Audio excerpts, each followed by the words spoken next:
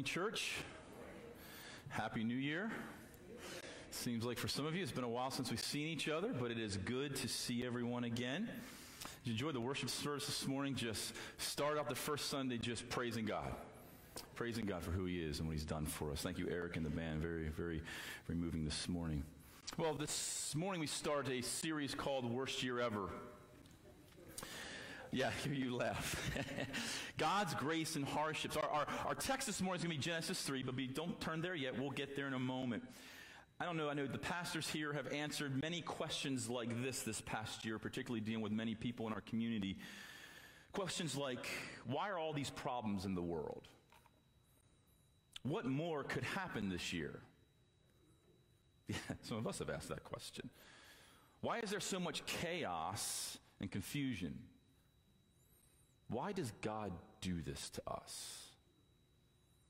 See, in most cases, these questions come from individuals without a biblical worldview. Individuals that the activities of the world, they're deprived from biblical truth. They don't understand. Especially there's particular 6 areas that we've dealt with this year. There's that word that begins with a C, COVID, coronavirus, COVID. There you go. Yes, I know what it is. Social instability. Financial instability. Racial inequality we dealt with this year in our country. Political absurdity. It's the best word I could find for it. And educational uncertainty. I really, and your pastors felt really just horrible, particularly for our students this past year. Just going in and out of school. And I know some of the students are like, I like being at home, but your parents don't. Okay? They like you at school, you know? But even our seniors that graduated last year, just missing out on a lot of the athletics or the fine arts activities that you had. Just a bizarre time.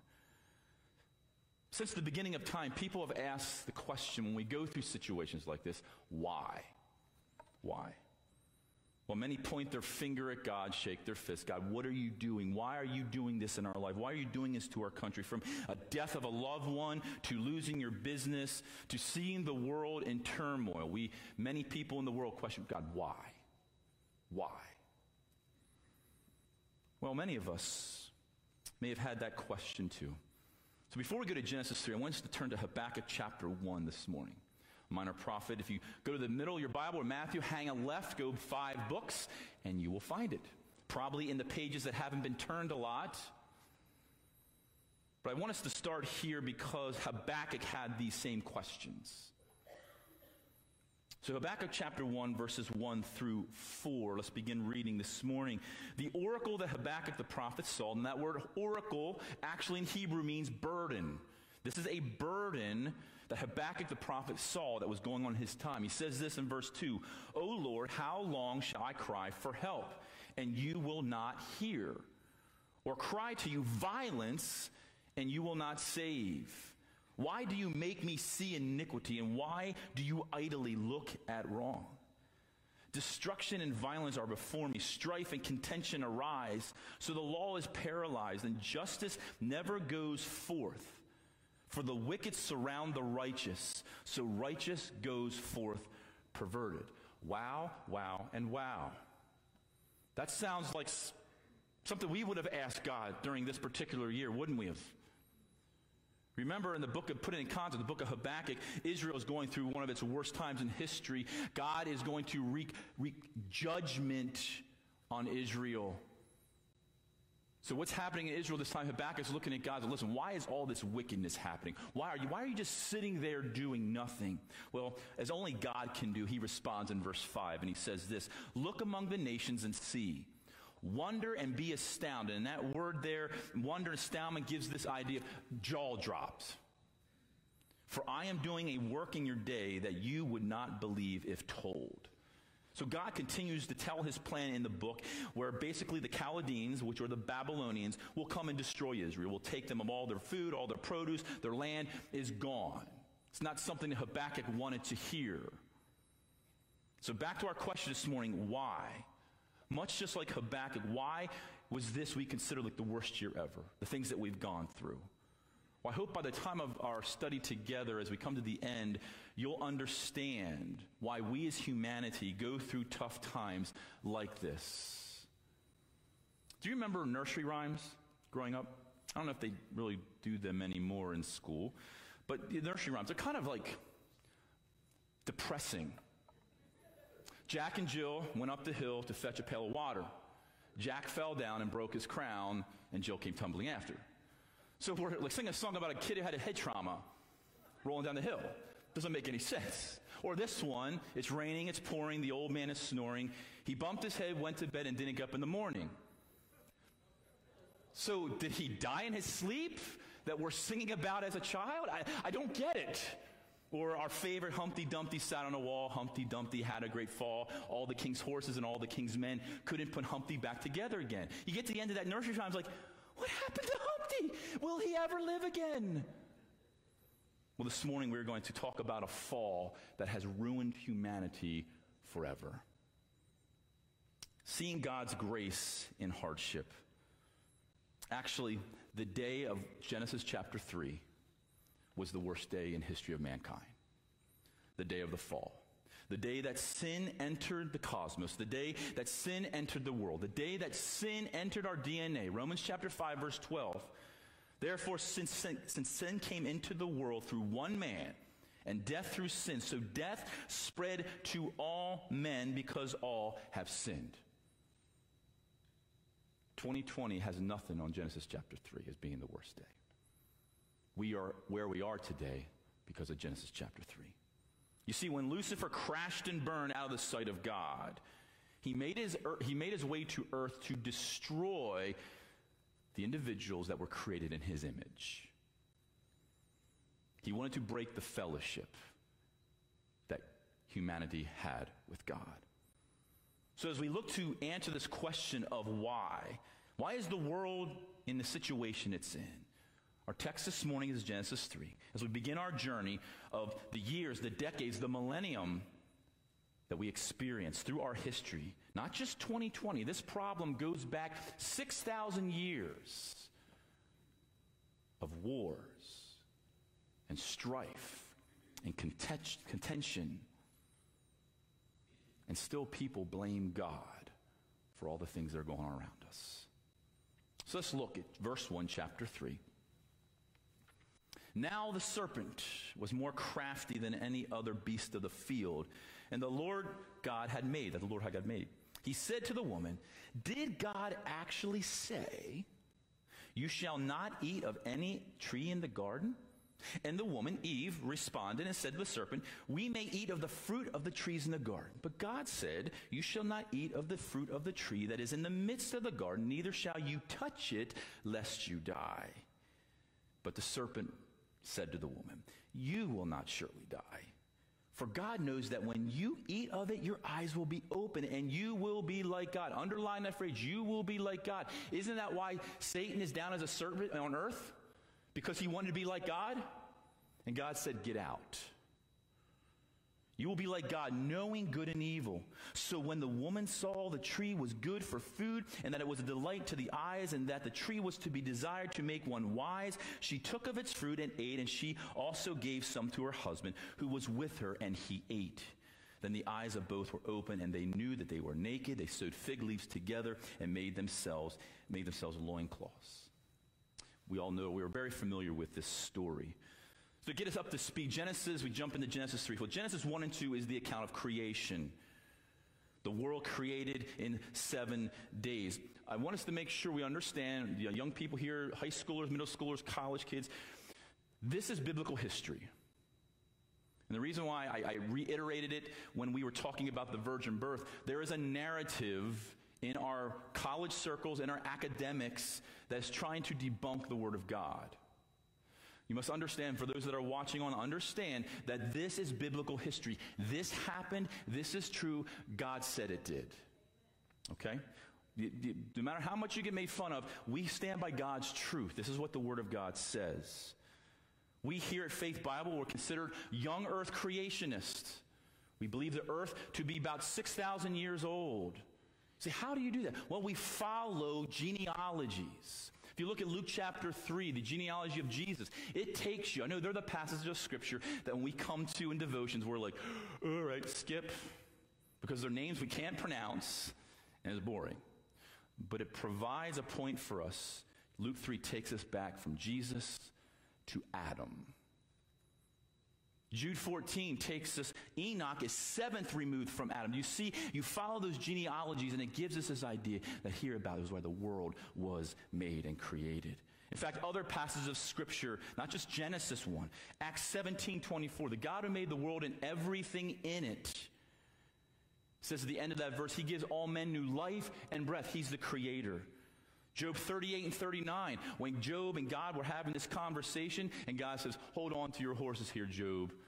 Where were you when I made this, and this? Psalms 139, Psalms 104, and even in the New Testament, Colossians chapter 1, 15 through 18. Jesus is the creator of all things. Creation is true. It happened. Don't believe the nonsense of evolution. No, amen? And even when they add theistic evolution, it's still garbage. Because God created the world in 6 days and rested on the seventh. It's biblical truth. It's biblical history. That word day in Genesis comes from the Hebrew word om, which means 24 hours. Actually, it means sunset to sunset. God spoke time into existence, didn't he? Eternity past, there was no time. In eternity future, there is no time. 2 Peter chapter 3 gives us that picture. One day with God is like 1,000 years, and 1,000 years is like one day. Can you put your mind around that? Like, I thought about individuals in my family that have passed since I've been alive. My grandfather passed in 1982. Man, it's like memories of him. But he's been in heaven like less than a year. I think 5 minutes in heaven. Why? Because there is no time. God spoke time into existence. Paul told the church of Corinth in 1 Corinthians chapter 14, for God is not a God of confusion, but of peace. We say, well, you were talking about Genesis 3. Well, man messed up, didn't we? Real big. In the garden. God had this plan, this perfect plan for humanity. Look what he did in creation. Genesis 1 and 2, how specific creation was. Noah's Ark in Genesis chapter 6. How many of you have been out to the Kentucky, I was going to say Kentucky Derby, but that's not right. The Ark, you better not be at the Kentucky Derby, no. The Ark in Kentucky. Okay, where did that man come up with the schematics for the Ark? Specific.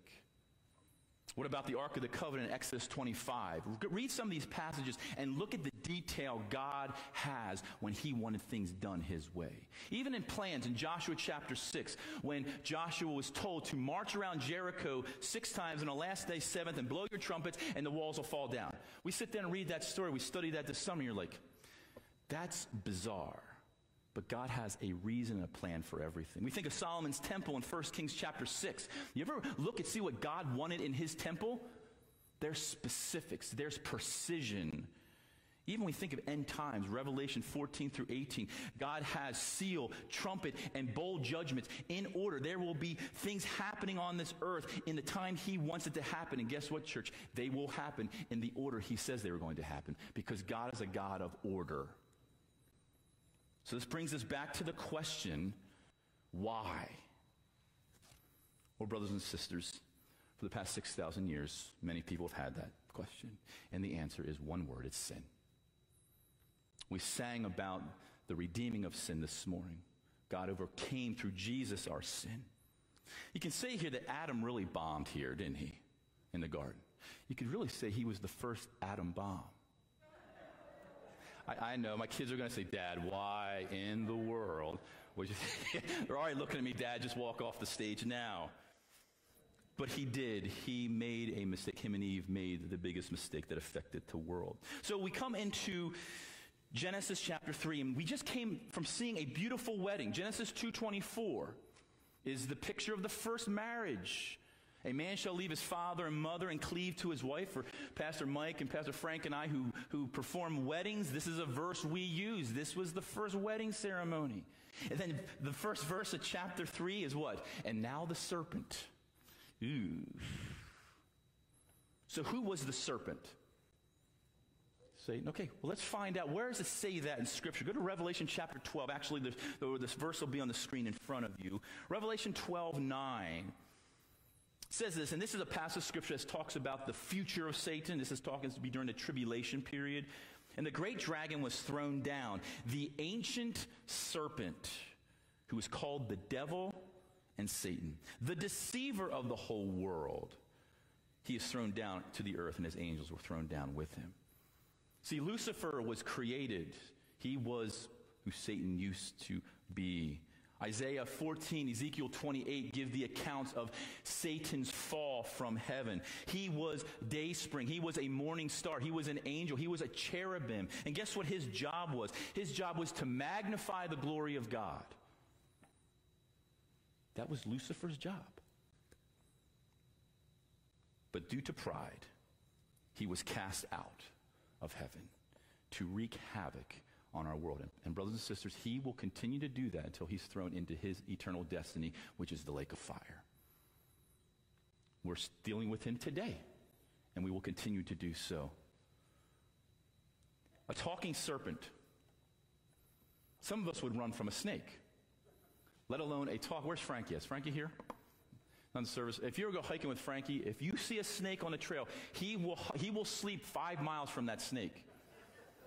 I was with him one day. He's like, nope, we're not staying here. We're going somewhere else. It's just a snake. But let alone a talking serpent, we would definitely be wondering what the deal was. So today I'd like us to look at 3 helpful lessons or thoughts this morning of what we can learn from our first parents, Adam and Eve, and how we can apply that to our lives, because Satan has not changed his tactics, has he? He hasn't. So our first thought this morning is number 1, choices. Your choices will be challenged. Your choices will be challenged. Let's read verses 1 through 3 again. Now the serpent was more crafty, cunning is the word there, than any other beast of the field that the Lord God had made. He said to the woman, did God actually say you shall not eat of any tree in the garden? And the woman said to the serpent, here she made her choice, she made her stand. We may eat of the fruit of the trees in the garden, but God says, you shall not eat of the trees that are in the midst of the garden, neither shall you touch it, lest you die. You see, Eve here was questioned by the serpent. She was alone. Now, it's a little hard it's easy to be alone when you were one of the only other people on the world, right? Created. She was by herself at this particular moment. But when she made the choice of what God says we can't eat of this tree. We can eat of all the other trees. We can't eat of this tree. Did Satan stop? Did Satan stop to, okay, all right, that satisfies my... No, what did he do? He kept pursuing. He didn't stop. Even when she made the right choice to obey God, I think Satan challenges God in 3 ways. Particularly we see it here and in our lives. We see here challenges God's love for us. You mean God's not going to let you eat of that tree, that beautiful tree? You'd be happy if you ate that tree. Can you replay those questions and situations in your life when you're tempted with something and say, is it really, do you think God, he's questioning God's love for us? Think about it as parents. There are things as parents we don't want our kids to do, or grandparents, or nieces or nephews. You don't want your kids to get involved with this, so they're not allowed to hang around these people. Or you don't want them here. Why? It's not because you don't love them, it's because you do love them and you know the consequences. And we don't know what the consequences as far as if the fruit was a bad fruit that they couldn't eat. No, the scripture doesn't tell that. God says, don't eat of it. God loves us. In the middle of sin, when we are being tempted into sin, guess what? Satan's going to have you question God's love for you. You know, he questioned in Matthew 4, he questioned God himself in the temptation of Jesus in the wilderness. Hey, turn this stone to bread. Hey, go up to the temple and jump off. Hey, take you up to the high heavens. Hey, you bow before me. The Creator, he's tempted. Do you think he's going to tempt you? Yeah. He is not. He is out for all of us. He also questions, he challenges God's word. Look at verse 4. But the serpent said to the woman, you will not surely die. For God knows that when you eat, your eyes will be open and you will be like God, knowing good and evil. Satan goes against the very word of God. You're not going to die if you eat. You'll be better off eating that tree. You know what he's doing here? He's calling God a flat-out liar. And when we're tempted, and when Satan and his demons come into our life and tempt us, he's calling God a liar. And it's up to us to believe, are we going to fall in that trap? I think also we see here Satan challenged God's love for Eve and for us as humanity. God's word also challenges God's truth here. See, he's constantly questioning God's character and his word in our life. Think about it a minute. Satan gets to question the very words that God has told us in his word, and he tries to circumvent everything that God says to make us do what he wants us to do. Even the word sin. Even the church has kind of changed that kind of a different definition. Not that sin is bad and wrong, but how we say it. For instance, you go to work tomorrow and someone does something wrong. Say, man, you just sinned. You're a sinner. See how that plays out at work tomorrow. People get running from you. Oh, man, Jason's in the break room, man. You better get away from him. He's crazy today. Do you know that there's an official politically correct handbook in today's world? Okay? Yeah, it doesn't surprise you, does it? Everyone gets their feelings hurt at some point in today's world. But let's look at some of those words in the area of sin. I'm not messing with you. Seriously, this is truth here. That's not Bible truth, but it's true. This handbook does exist. So the word immorality. Yeah, you don't want to be called immoral or a fornicator or promiscuous. So sexually active. Okay, that takes a little bit of the sting away from it, right? It's better than be called promiscuous or immoral.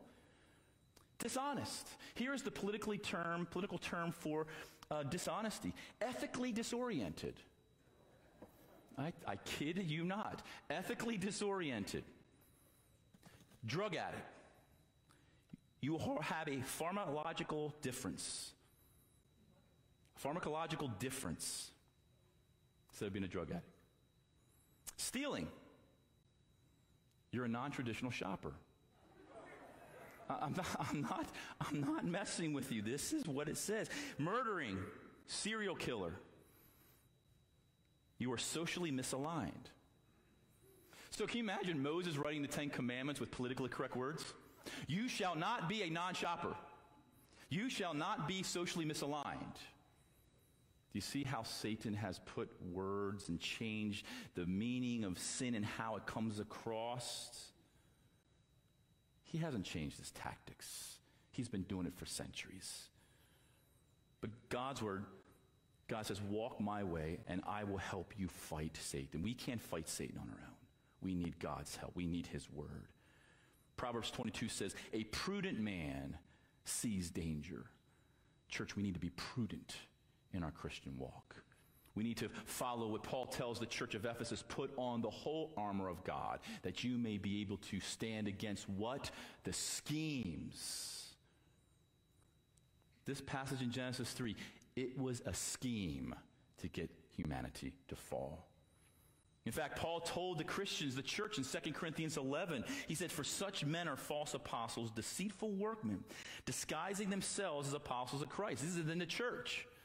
Verse 14, and no wonder, for even Satan disguises. And that word disguise there in the Greek means to cause to change in the form of something. Disguises himself as an angel of light. And doesn't he do that with us in our lives? Sin doesn't look like the end consequence of it, does it? It looks beautiful. It looks, why? He's an angel of light. He can disguise himself as an angel of light. Satan is a liar, church. He cannot be trusted. Look where it's gotten us as humanity. Look where it has gotten us. Not only must we understand that our choices, when you make a choice to follow God, you think you're beyond temptation now. Satan does not give up. He will question your choice. He will come at you hard. The second thing we want to learn is together and made themselves loincloths. And they heard the sound of the Lord God walking in the garden in the cool of the day. And the man and his wife hid themselves from the presence of the Lord God among the trees in the garden. So now that you have the question, we're talking about why does these things happen. So the other question that arises in this passage of Scripture, the age-old question, who is to blame? Guys? No, don't answer that. Who is to blame here in the garden? Well, I believe 1 Timothy chapter 2, verse 14 gives us that Paul tells Timothy this, and Adam was not deceived, but the woman was deceived and became a transgressor. Listen, understand this in the area of this. Disobedience is worse than deception. Eve is not blamed for the responsibility of the fall. Adam is, isn't he? And here's why. Sin first came into the world because Adam acted out of disobedience. He usurped the authority that God gave him over his wife. And Eve took advantage of that and took leadership. Adam knew what he was doing. Eve was deceived. We can surprise every day we're deceived about something, aren't we? Adam knew. You remember growing up, or when you have kids or grandkids, and you put something in front of your child, and you say, "Don't touch." Now, some of my kids would look at us and just go, And then there was consequences for that. But there's individuals, they struggle with the decision. Should I follow my dad and my mom? I better not do that. They're being deceived. When we go off and we just disobey, you know what? Adam did that here. He disobeyed God. He knew. And Eve gave him the fruit, and he took it and ate. That is why responsibility of the fall falls on Adam. He did not follow the order in which God set up humanity, where he was the head of the home. Does that make sense, church? He disobeyed, knowing what was to come. So choices will be challenged. Satan will challenge our choices. Remember, disobedience is worse than deception. And lastly, we see sin always has a price. Sin always has a price. So I want to look here at the last part of this passage of Scripture, verses 14 through 19. I want to look at the consequences of their action. So first, probably the favorite animal of all of us, the snake. Now, some of you may like snakes. That's okay. Growing up, my dad had snakes, and it was bizarre, but he would hang them on his gun rack in his room, and they just would crawl around. Like, bizarre, weird, but I got used to snakes. But here is the consequence for a creation, for snakes. Listen, because you have done this, cursed are you above all livestock and above all the beasts of the field. On your belly you shall go, and dust you shall eat in all your days. So it gives us this assumption, and scientists have kind of agreed with this, that looking at the snake's body, that they had legs. I mean, having a snake with legs, I would run. That'd be a big centipede coming at you. No! Can you imagine a 25-foot anaconda with legs? Yeah, that would not be good. God gave a consequence to the creation. See, we believe Satan came into the serpent, possessed the serpent. When we see through the New Testament, he came into individuals. People were demon-possessed. We see demons going into pigs and jumping off cliffs. So Satan here came in and possessed this snake. Well, God gave a consequence to the snake. He was to crawl on his belly. Now the consequence to Satan. Circle chapter 3, verse 15. This is the gospel. When someone says, where is the first mention of the gospel in the Bible? You turn to Genesis 3:15. What's he say? And I will put enmity between you and the woman, and between your offspring and her offspring. And he shall bruise your head, and you shall bruise his heel. We sung about it this morning. Satan is defeated here. Sin entered humanity. It was not a surprise to God. God is all-knowing. He knew this was going to happen. Here he provided. He told Satan, you're done. The offspring of the woman, which if you follow the genealogy, you go to Luke chapter 3, is Jesus Christ. He will crush the head of Satan. Amen. There is the fix of the fall. To Eve. So you have the snake now, it doesn't have legs, now it's crawling on the ground. You say, thank the Lord. Satan is crushed. He is defeated at the cross. The ladies. To the woman he says, I will surely multiply your pain in childbearing. In pain you shall bring forth children. Ladies, you ever think, Cain and Abel came after the fall, but you wonder what childbearing would have been like before the fall. And you're like, sign me up for that. Right, ladies? Right? Because, my wife was having her children. It was like easy peasy. She just gave me the look. No, you guys, men, you understand the pain that women go through in childbearing. Ladies, don't blame your husband. Blame the fall. Blame the serpent, because this is a consequence of our sin. And also there you see the desire shall be contrary to your husband. You are going to want to rule over your husband. But Adam here is given the area of leadership in the home, and the woman is supposed to submit to the wife. All right, to the guys, the consequence here. Look at verse 17. The cursed is the ground because of you. In pain you shall eat of it days of your life. Thorns and thistles it shall bring forth for you, and you shall eat the plants of the fields. By the sweat of your face you shall eat bread till you return to the ground. For out of it you were taken, for you are dust, but to dust you shall return. Imagine being able to walk through the Garden of Eden and just pick fruit. Like no effort. Just like, oh yeah, I'll eat this. Okay, great. No really hardships, just no hardship, but everything's perfect. It's provided for them. Now, because of sin, for all of us that have a garden, if you look at all the fruit in ShopRite or Acme, guess what? There was toil for that produce. There was weeding to get that produce. There was tilling. There was someone that had to sweat to get that fruit to be produced. That's the consequence of sin. It goes back 6,000 years. So, snake on his belly, Satan's defeated at the cross. Ladies, you have to bear children in pain in childbirth, and also you have to submit the submission to your husband in the order God created. Okay? Men, we have to toil. We have to work. We have to work for our money. We have to work to see produce. We have to sweat to eat. But lastly, we see in verse 23 that husband and wife both suffered a consequence here as well. Therefore, the Lord God sent him out from the Garden of Eden to work the ground from which it was taken. Both Adam and Eve were thrown out of the Garden of Eden because of their sin. Consequence that they both had to endure. There's a lot in this text this morning. But I think there's some application that we can apply to our life today. One is this. Don't believe everything Satan dangles in front of you. Don't believe it. Whatever you think the price you will pay is, it's not the price you will pay. Whatever you think the price you will pay is not the price you're going to pay. It will be worse. I like what Skip Heitzig says. Satan dangles the immediate, but keeps you from the ultimate consequence. He dangles the immediate. That's not so bad. That's okay. He doesn't ever dangles the end consequence. This perfect life that God made for Adam and Eve was ruined because of their decision to disobey.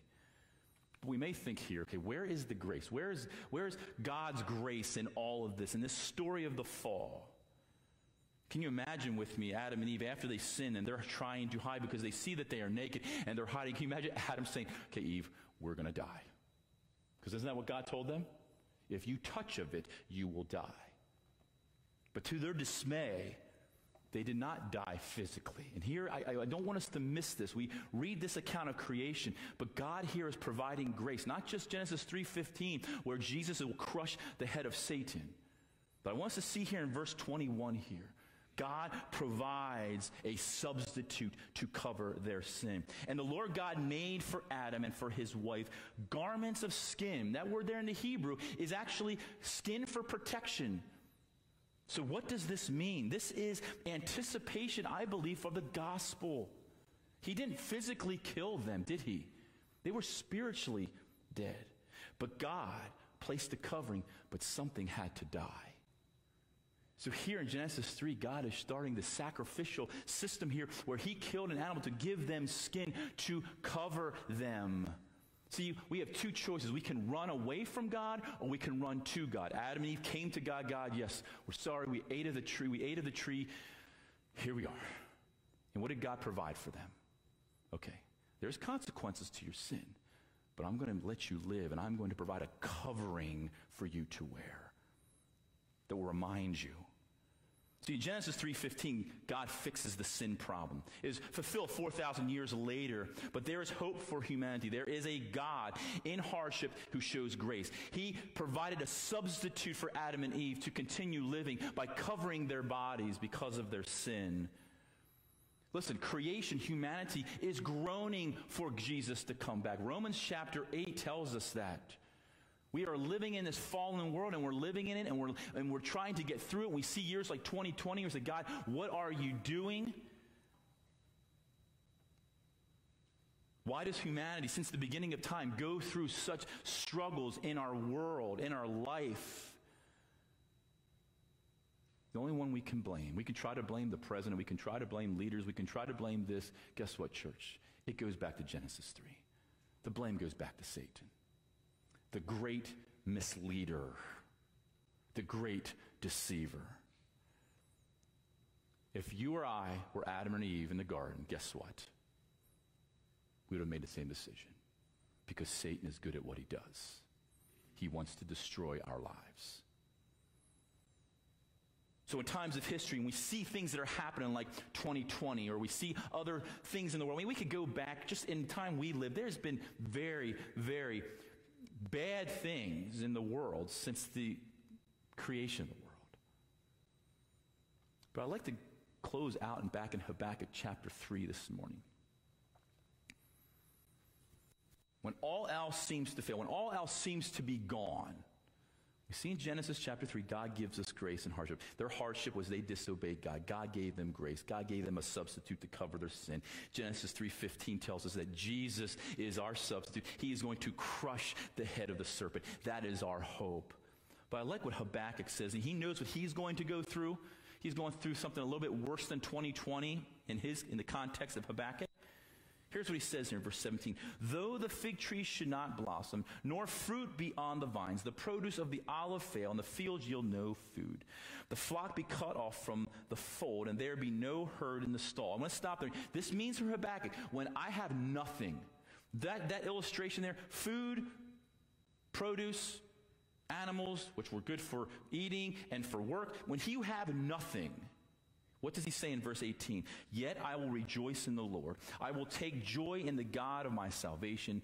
God, the Lord, is my strength. He will make my feet like the deer's. He makes me tread on high places. Church, we must remember, God is always good when life is not. God is always good when life is not. Was God good in 2020? When life was not? He sure was. You see, when we look at what we've been through, we see and we have God's plan for us, don't we? We talk about eschatology or end times. That is our hope. You know, we look at, as an American, I get fired up. What's going on, right? We all do. We share these things. I just fire, but I just sit back. Okay, I'm a Christian first. What does God's word say? And guess what, church? One thing I learned this week. We must come this way for Jesus to set up his kingdom. We must come this way. The Bible tells us we are going to go through these things. Now, as a church, we believe in our eschatology that Jesus is going to come and get his church out of here. He's going to save us from the wrath to come. And we look forward to that day, don't we? So if there's anything that prophecy does for us, it should encourage us to be evangelistic. Because we don't want our friends and family to go through the tribulation period. But just think about it. You think about it as an American, you get frustrated, you get, what's happening? We're losing our freedoms. We're just being conditioned. If we can be made to wear masks everywhere, how easy it will be for the Antichrist to come into our world and say, you can't buy or sell without the mark. And we're like, oh my goodness, praise God. That means we're out of here and we're with Jesus. And so we can be frustrated. And I'm with you at times. I'm an American. I look at but then I got to put my Christian hat on and say, we're supposed to walk this way. This is the way God planned for us to walk. So in closing, through the pages of Scripture, we see God's grace interwoven through the stories. Despite what we deserve, despite our sin, despite Adam and Eve's sin, for the past 6,000 years, we have been in this predicament. But God loved his creation enough that he provided a substitute, that he conquered sin. And we that accept that gift, we accept that promise, we will live with him forever. He gave us a covering for our sin. So remember, in times, in the midst of chaos and confusion, and in a year like 2020, we're kind of peeking through what 2021 is going to look like. We're like, what's going to happen? It doesn't matter, because like Habakkuk says, no matter I have nothing, guess what? I'm still going to rejoice in you. Because unlike Habakkuk, we have God's plan right in front of us. So church, as we start out this 2021, let's be encouraged. We must walk this way. We must walk this way for Jesus to come eventually to set up his kingdom, where we will rule and reign with him. Ray, excited about that, church? Man, let's pray. Father, we thank you for this day. We thank you for the promises that you have given us. Lord, I know we can get scared and nervous and things that are happening in our country, but Lord, we know that the end game is we're with you, and we have to walk this way to get there. And we know that you're, as Habakkuk said in Habakkuk 3, we will trust you. We will rejoice in you no matter what happens. Encourage us this week. Allow us, Father, to share our faith with someone this week. Lord, things that are happening around us, as we have answered many questions of individuals, Lord, maybe at work or at home with our kids or in the community, folks are asking questions about things that are happening. Maybe we can share with them the good news of Jesus. So give us a great week. We love you, and we thank you for this time together. In your precious name, amen. Let's all stand up together, and we're going to sing that first song, that new song that we sung. Come all you weary, come all you thirsty, come to the well that never runs dry. Drink from the water, come and thirst no more. Come all you sinners, come all you sinners, come find his mercy, come to the table, he will satisfy. A taste of his goodness, find what you're looking for. God so loved the world, for God so loved the world that he gave us his one and only Son to save us. Whoever believes in him will live forever. Have a great afternoon. We'll see you tonight for the agape dinner.